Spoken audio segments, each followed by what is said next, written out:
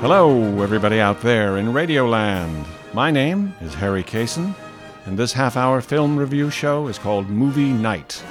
Why is it called Movie Night if it's on during the day?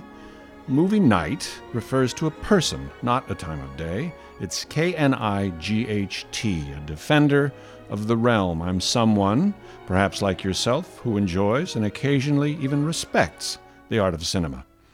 I am and have been a Hollywood writer for movies and TV. I've also been a director and even an actor, which can happen to you if you stick around long enough in Hollywood, though I now happily reside here in Cape Cod. My opinion on movies is mine and mine alone, but perhaps I might give you a handle on what you may or may not want to spend your time on. In other words, I'm not here to criticize other filmmakers. I'm here to recommend movies I admire. Over the next 30 minutes, I'll be reviewing 4 current feature films: The Batman, Kimmy, Prey, and the one film that is my current favorite right now. I'm keeping it a secret till later to hope to lure you in. Perhaps you've seen these films, perhaps not. Perhaps you're waiting for a reason to follow a dream from the dark into the light. Allow me to be your humble servant, your movie night. During my time in Hollywood, I was privileged to rub elbows with a few notables, and I'll be interviewing one of these fine people each episode. My guest today is my friend, the writer and producer Leslie Dixon. Has she done much in Hollywood? Let me look at her bio. Oh, wait. She wrote a little something called Mrs. Doubtfire, also Overboard, The Thomas Crown Affair, Freaky Friday, Hairspray, Limitless, and even one of the Oscar broadcasts. Beside a bunch of other stuff, she also produced Gone Girl and the TV series Limitless. Anyway, she's delightful and daring, and she tells it like it is, taking no prisoners. In other words, she's a hell of a lot of fun. I hope you can stick around for the interview.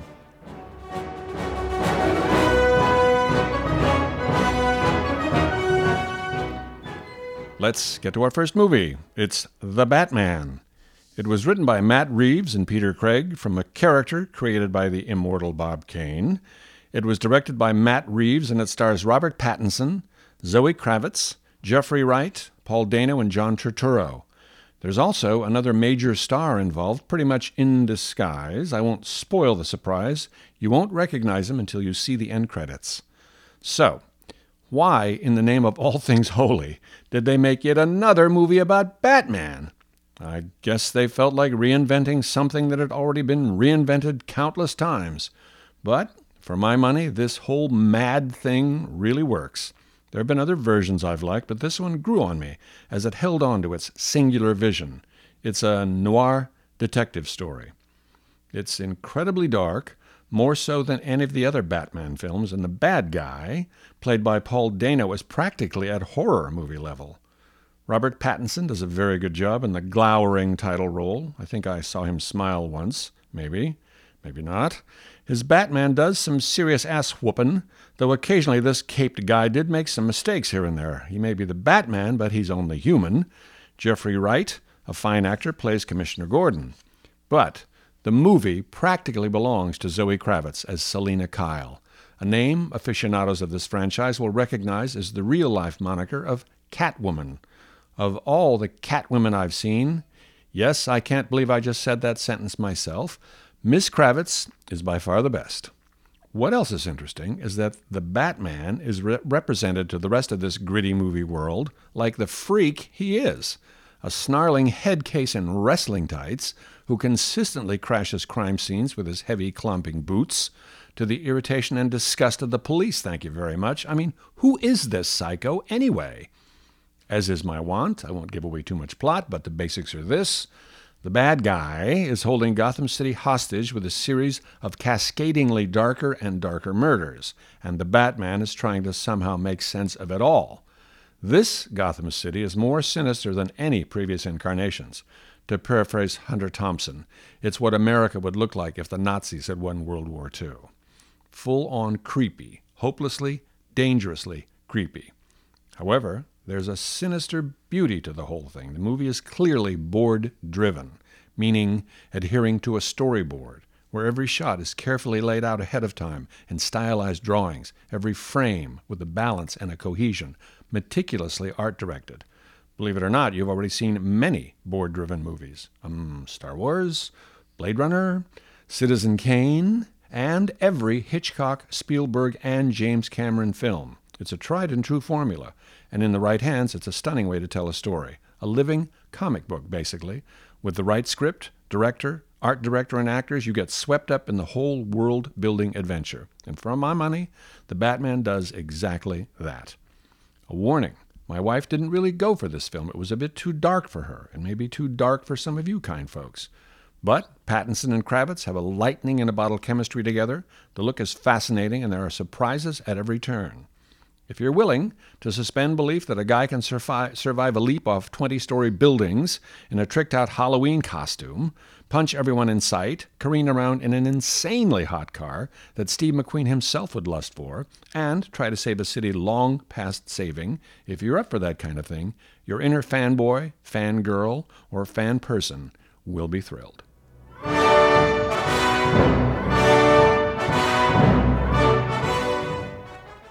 Okay, our next film is called Prey.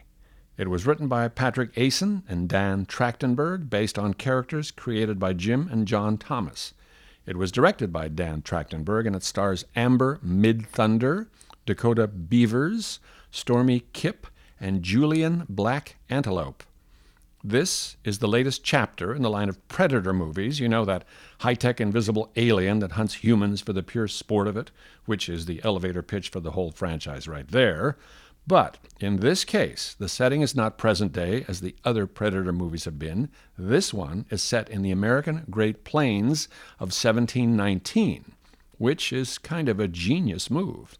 And who was in the American Great Plains in 1719? Comanches, to be exact, and it's all told from their point of view. We're talking bows and arrows here. What I thought would be just a gimmicky Bambi versus Godzilla kind of thing actually shows in great detail how a tribe of Comanches might just respond to some inconceivable super predator that could easily wipe them all out. All of the actors who play the Comanches are First Nation people themselves, as you may have noticed when I read out the cast list. Parts of the dialogue is in Comanche. And one of the producers, Jane Myers, is First Nation herself, and she went to great lengths to ensure the accuracy of what we're seeing. That in itself I found riveting, what with getting a window as to how that culture actually lived in those days. I read there's even a version of the film wherein all the Comanche characters speak only Comanche, which I think is wicked cool. A friend of mine, 100 years ago, her Caucasian mother spent summers in Canada among a Blackfoot tribe as a young teen. She fell completely under the spell of how natural, organic, and downright romantic their lifestyle was. I can now see why. The story is simplicity itself, and we follow Naru, a young Comanche girl who's bugged she can't play warrior with the big boys. Well, she certainly gets her chance here. Naru is played by Amber Midthunder, our eyes and ears into this world.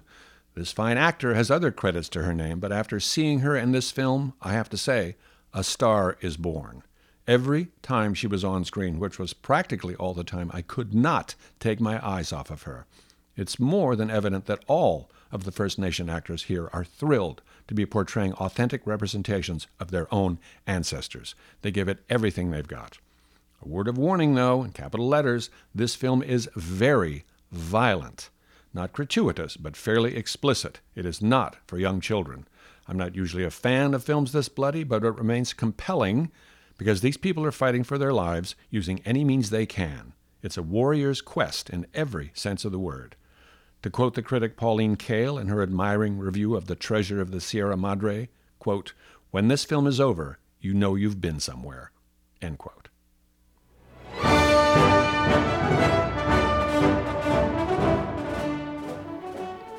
Next up is the movie Kimmy. It was written by David Cope and was directed by Steven Soderbergh. It stars Zoe Kravitz, Byron Bowers, Rita Wilson, and Devin Rattray. Yes, you heard correctly. The director is Steven Soderbergh, who also helmed Sex, Lies, and Videotape, Out of Sight, Erin Brockovich, Oceans 11, 12, 13, and he won the Academy Award for the movie Traffic. He's also the past president of the Directors Guild. I voted for him myself. So this guy is clearly a major player with the taste and track record to prove it. And Zoe Kravitz, well, I've already mentioned how great she is in The Batman. She's even better here because this is her show all the way. This film is a classic thriller in the wait until dark and blowout category with a story as straight as an arrow. No wonder Soderbergh saddled up. Here's the plot. I'll reveal only what's necessary so you can have the fun of discovering the rest. Ms. Kravitz plays a character named Angela. She's a techie for a Siri wannabe company, and her job is to sift through audio recordings of mistakes made by the device her company manufactures. That device is named Kimmy, as in, Kimmy, play me Beethoven's Fifth, or Kimmy, what's the weather for tomorrow? Angela combs through all these audio files from her home office. Now, during the course of one of Angela's sessions, she thinks she hears something in the background of one of these recordings, something dark and sinister happening to one of the clients. What to do? Oh, and one last important detail. The reason Angela has a home office has nothing to do with the pandemic. Turns out Angela is terrified of leaving her apartment, ever. She's severely agoraphobic, for reasons we'll discover. Her fear of being outside is as much a handicap to her as blindness was to Audrey Hepburn in Wait Until Dark. And, like Audrey Hepburn in that film, the baddies begin to realize Angela just may be onto them, and they start to come for her with a vengeance. Good thing she's got a supervisor she can trust. Or can she? Fans of Hitchcock films will recognize this setup. An ordinary person gets thrust into an extraordinary circumstance. Mr. Soderbergh, the director, and Mr. Cope, the writer, are having great fun here, getting the absolute most from the valiant Miss Kravitz as they toss curve after curve her way until the whole thing becomes a runaway train. You could call this another warrior quest from a girl who didn't even know she was a warrior to begin with. I have seen this Swiss watch of a movie twice already, and I cannot wait to see it again. How's that for a positive review?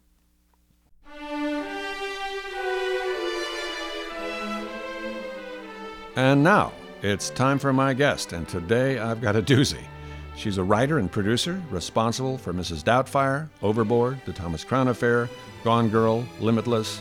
To name just a few, she's whip-smart, daring, and delightful. Ladies and gentlemen, Ms. Leslie Dixon. Anyway, hi. Hi, How are you? I'm actually great. So, Leslie, let me ask you this. Is there any such thing as a cardinal rule for screenwriting or cardinal rules? Well, my first advice to anybody that wants to get in this game is not to buy any of the boring ass labyrinthian screenwriting books. Uh, they bring to mind the old saying, "Those who can't do teach." Yeah. I would advise anyone to look on the back of the jacket and see the 3 episodes of television that one of these guys might have written, and those are their sole credit. And people are So, relieved. if not books, then what? Well, people are both relieved and terrified when I tell them there is a 1 sentence rule about writing a script. And if you can do it, the script will sell. And it's very simple. Does the reader want to turn the page to the next page?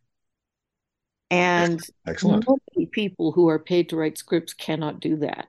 You know, but for your first sale, you have to put on your best hat and your best foot forward.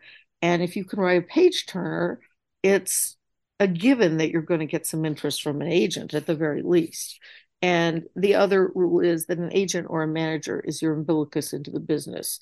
If you have a good script, if your friends tell you they couldn't put it down, there are a lot of legitimate screenwriting contests. The Nichols Fellowship through Disney, Sundance. There's certainly websites that are going to list them all. They're legitimate, and if you win or place at one of those things, you'll probably get an agent or a manager out of it. So that's Fantastic. my advice for beginners. Excellent. Excellent. Now, what about women in the industry? What do you suggest to Well, them? I have a very disappointing answer from my own personal experience. I was sexually harassed, but hilariously, not when I was in my 20s or 30s, which is when you think it would happen. Right? Um, Generally speaking, it did not occur at all as I was coming up in the world. And I was pretty cute and could have, Still um, are, still oh, are. stop it, darling. Um, and I could have been a tempting target in my 20s, but the truth of the matter is when you're a writer, they want the script more than they want to molest you. if you're a good writer, if you're what there's is known as a closer, just somebody that could actually write a script that you wouldn't have to hire 11 writers to get it to where you wanted to get it, that one writer could do it. They don't want to mess with that. They would rather have the script than your ass. So it's just true. But I was strong, experienced, immediately reported it, and wasn't afraid at all because I was one of the producers on the movie. So Oh my, this this guy guy. was like a buddy Oh, of the studio head. So it was awkward, but I wasn't oh, scared. okay. I wasn't scared. And in fact, I was able to use it later as leverage over a few things with the script by saying, gee, I think I've been awfully nice about this harassment thing. Don't you? Become a producer on your scripts as quickly as you possibly can. It elevates your stature. And generally speaking, that sort of stuff is even less likely to happen. Let's talk actors for a minute. What kind of feelings do you have about some of the better or best actors you've worked with? Well, there's talent and then there's delightful to work with. And when you're lucky, they come in the same package. Oddly, the nicest, most delightful, collaborative, supportive actors I ever worked with, wait for it, were the best looking actors. Isn't that funny? You would think it would Really? be the other way. But Pierce Brosnan and Rene Russo, when I did Thomas Crown Affair, and by the way, that was Pierce's idea to remake that for himself, were so lovely in every conceivable way. Pierce is actually an Irishman, not an Englishman. Right. And when you're hanging out with him, a little bit of the brogue comes out. Mhm. And he's the kind of guy that'll buy an entire bar, a round of drinks because he's in a good mood, that's kind to everybody, that's just personal and sweet and cares about you. And Renee went above and beyond. Ditto Renee on all of those. And during the premiere of the movie, she came by herself because her husband hates those things, and dragged me along with her on the red carpet so they couldn't take her picture without taking my picture. Oh, Said to all the photographers, "This is Leslie Dixon. I wouldn't be here if it wasn't for her oh, great that's sweet. success." That's so And sweet. I was embarrassed, but I was thrilled because no actor ever does anything like that. I'd agree. I'd agree. Well, I remember talking to you. You were just finishing up Limitless. It was about to be released, and I asked you how it was going, and you said every day someone's trying to mess up your movie. Can you explain what that means? Oh, What it just kind of means things were that going on? it means that Ryan Kavanaugh, the then head of Relativity Pictures, which imploded because we all were pretty sure it was a Ponzi scheme, that studio. Mm, And he literally had notes like he wanted Bradley's, for those who haven't seen the film, it's about a schlub who gets the ultimate smart pill, which is a great premise that I didn't invent because it came from a book, and that's another story. mm. But he wanted the effects of the pill in Bradley Cooper's system to morph into superpowers so he could Ugh. levitate cars in the Oh street. no. Oh no. And I mean, Bradley was appalled. I was appalled. We constantly had to push back against things like that. I see. I see. What have you seen for 2022 that you liked? Well, my favorite movie of the year is Everything Everywhere All at Once.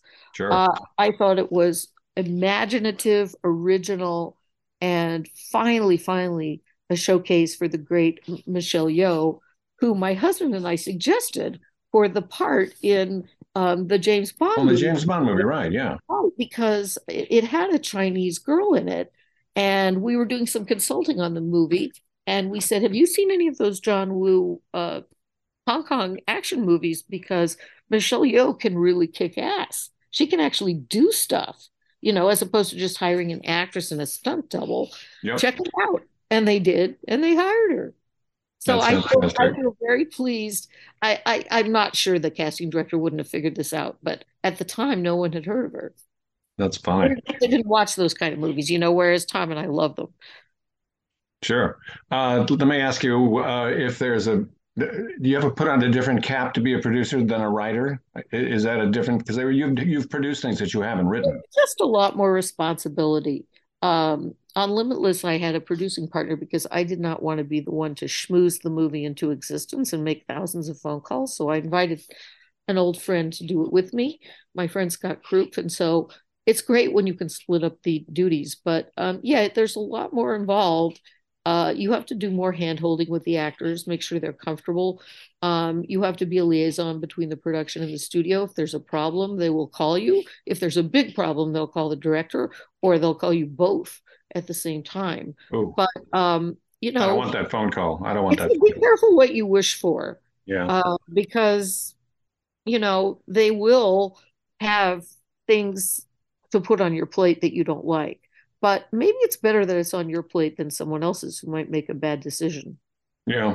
Now, have you ever thought of directing? Was that anything that ever crossed your mind? From the very beginning of my career, I never wanted to direct. And the reason was my very first film, which was a female buddy picture, Outrageous Fortune, with Bette Midler and Shelley Long. The director, Arthur Hiller, was an old hand, and he directed lots and lots of pictures, Silver Streak, Americanization of Emily. I mean, he'd been around since directing TV in the 50s. Never, he said, had he been on a more contentious, difficult set. Oh, And the reason was because the two women, both of whom were terrific in the movie, and it didn't show on screen, hated each other from the moment they met. As the director said, it was oh, instant hate and went downhill from there. And oh, and so there was a black vibe of death on the set. oh Whenever dear. it went on, just there was these fuming hate kind of, miasma that was over the whole production.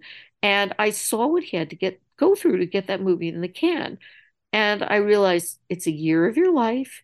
During that year, you cannot be anyone's friend, mother, anything, wife. All you're doing is this movie. And then it comes down to Friday night numbers.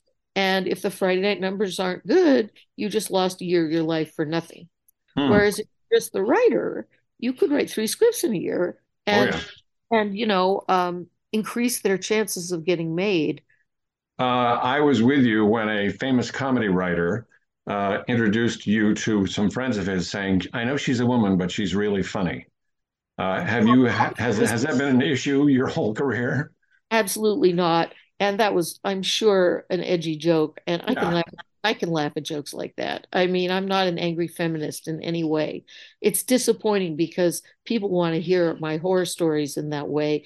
But I will say that no one cares whether you're a woman or a man if you can write a good script. No one looks at the title page and goes, I'm not going to read this because a woman wrote it. They don't. And even if they were like that, they'd give it 5 pages. Your first 10 pages are really important. So, no, I've never had any prejudice for being a woman. The only thing is, they won't automatically try to offer you action movies or anything like that. If you want those kind of gigs, you have to write one yourself. You're Yeah. not, if like me, when I was writing a lot of comedy, and uh, I would have liked to have done a thriller, but no one thought of me that way. So I found the book for Limitless all by myself. So let's talk about the Oscars a little bit. This episode will be broadcast just before the Oscars. You wrote an episode of the Oscars, one of the broadcasts. What was that like? First of all, for the women out there, the DNA on my left cheek could have started the master race. I got so many sweet little pecks on the cheek from everybody from like Channing Tatum and Mark Ruffalo and Richard Gere and, all these, and Bradley, of course, but all these people. And I joked to Tom afterwards, I could just scrape off my cheek and start a project of the best looking and most talented men that could ever come to be, like the Leven Storm, and except for good, not evil. Well, Leslie, dear, it's been wonderful spending time with you, and I thank you so much for your time and your effort. And I look forward to seeing you in Cape Cod. Oh, I could eat lobster for a week very happily. Well, good. Well, I'm here to encourage you. And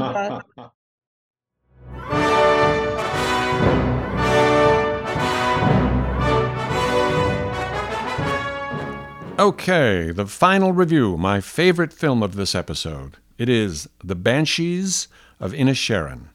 It was written and directed by Martin McDonagh, and it stars Colin Farrell, Brendan Gleeson, Kerry Condon, and Barry Keoghan. Oh, and by the way, not that I'm keeping track, but all of those people I just named, they've all been nominated for an Oscar for this film. Except for Martin McDonagh. He's been nominated for 2 Oscars. And the movie is nominated as Best Picture. Impressive, but let's set that aside for a minute.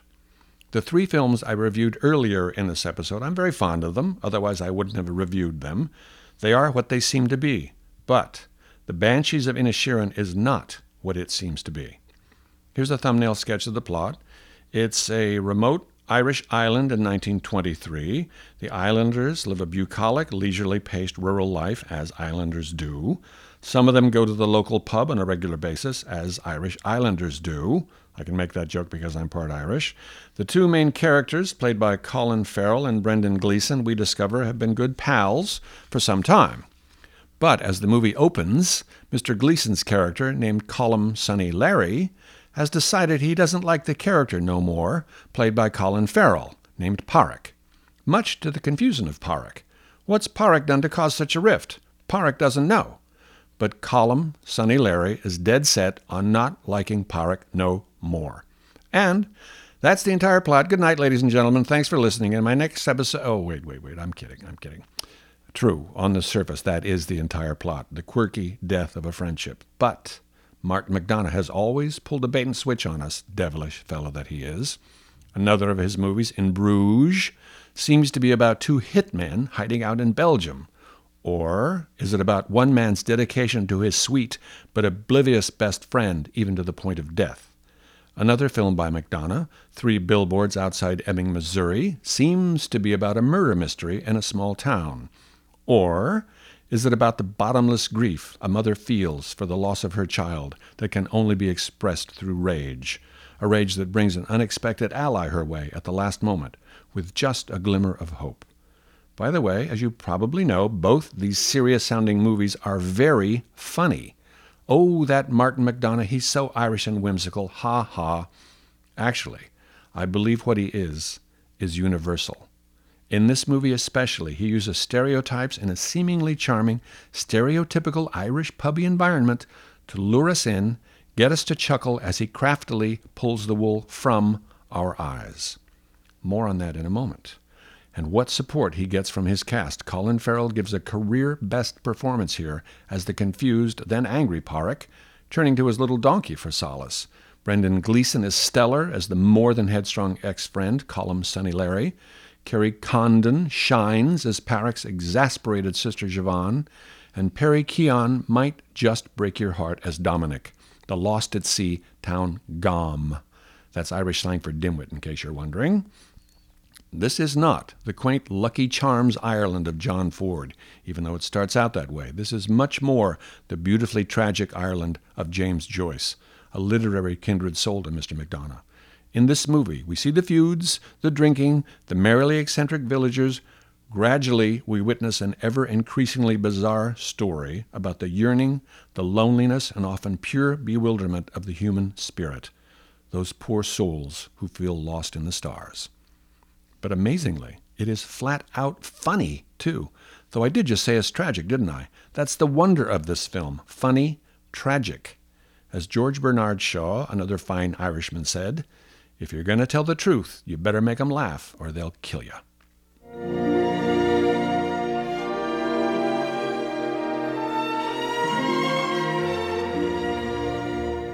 Well, that's this month's episode. Please join me every first Monday of the month at 12:30 p.m. Eastern Standard Time here on WOMR or streaming on WOMR.org. My sincere thanks to the talented Mr. Dunn, to my darling wife Lynn, who I make sit through these films, and to you, my dear listeners, who have your own choice to make. My name is Harry Kaysen. I am the Movie Knight. Goodbye and good movies.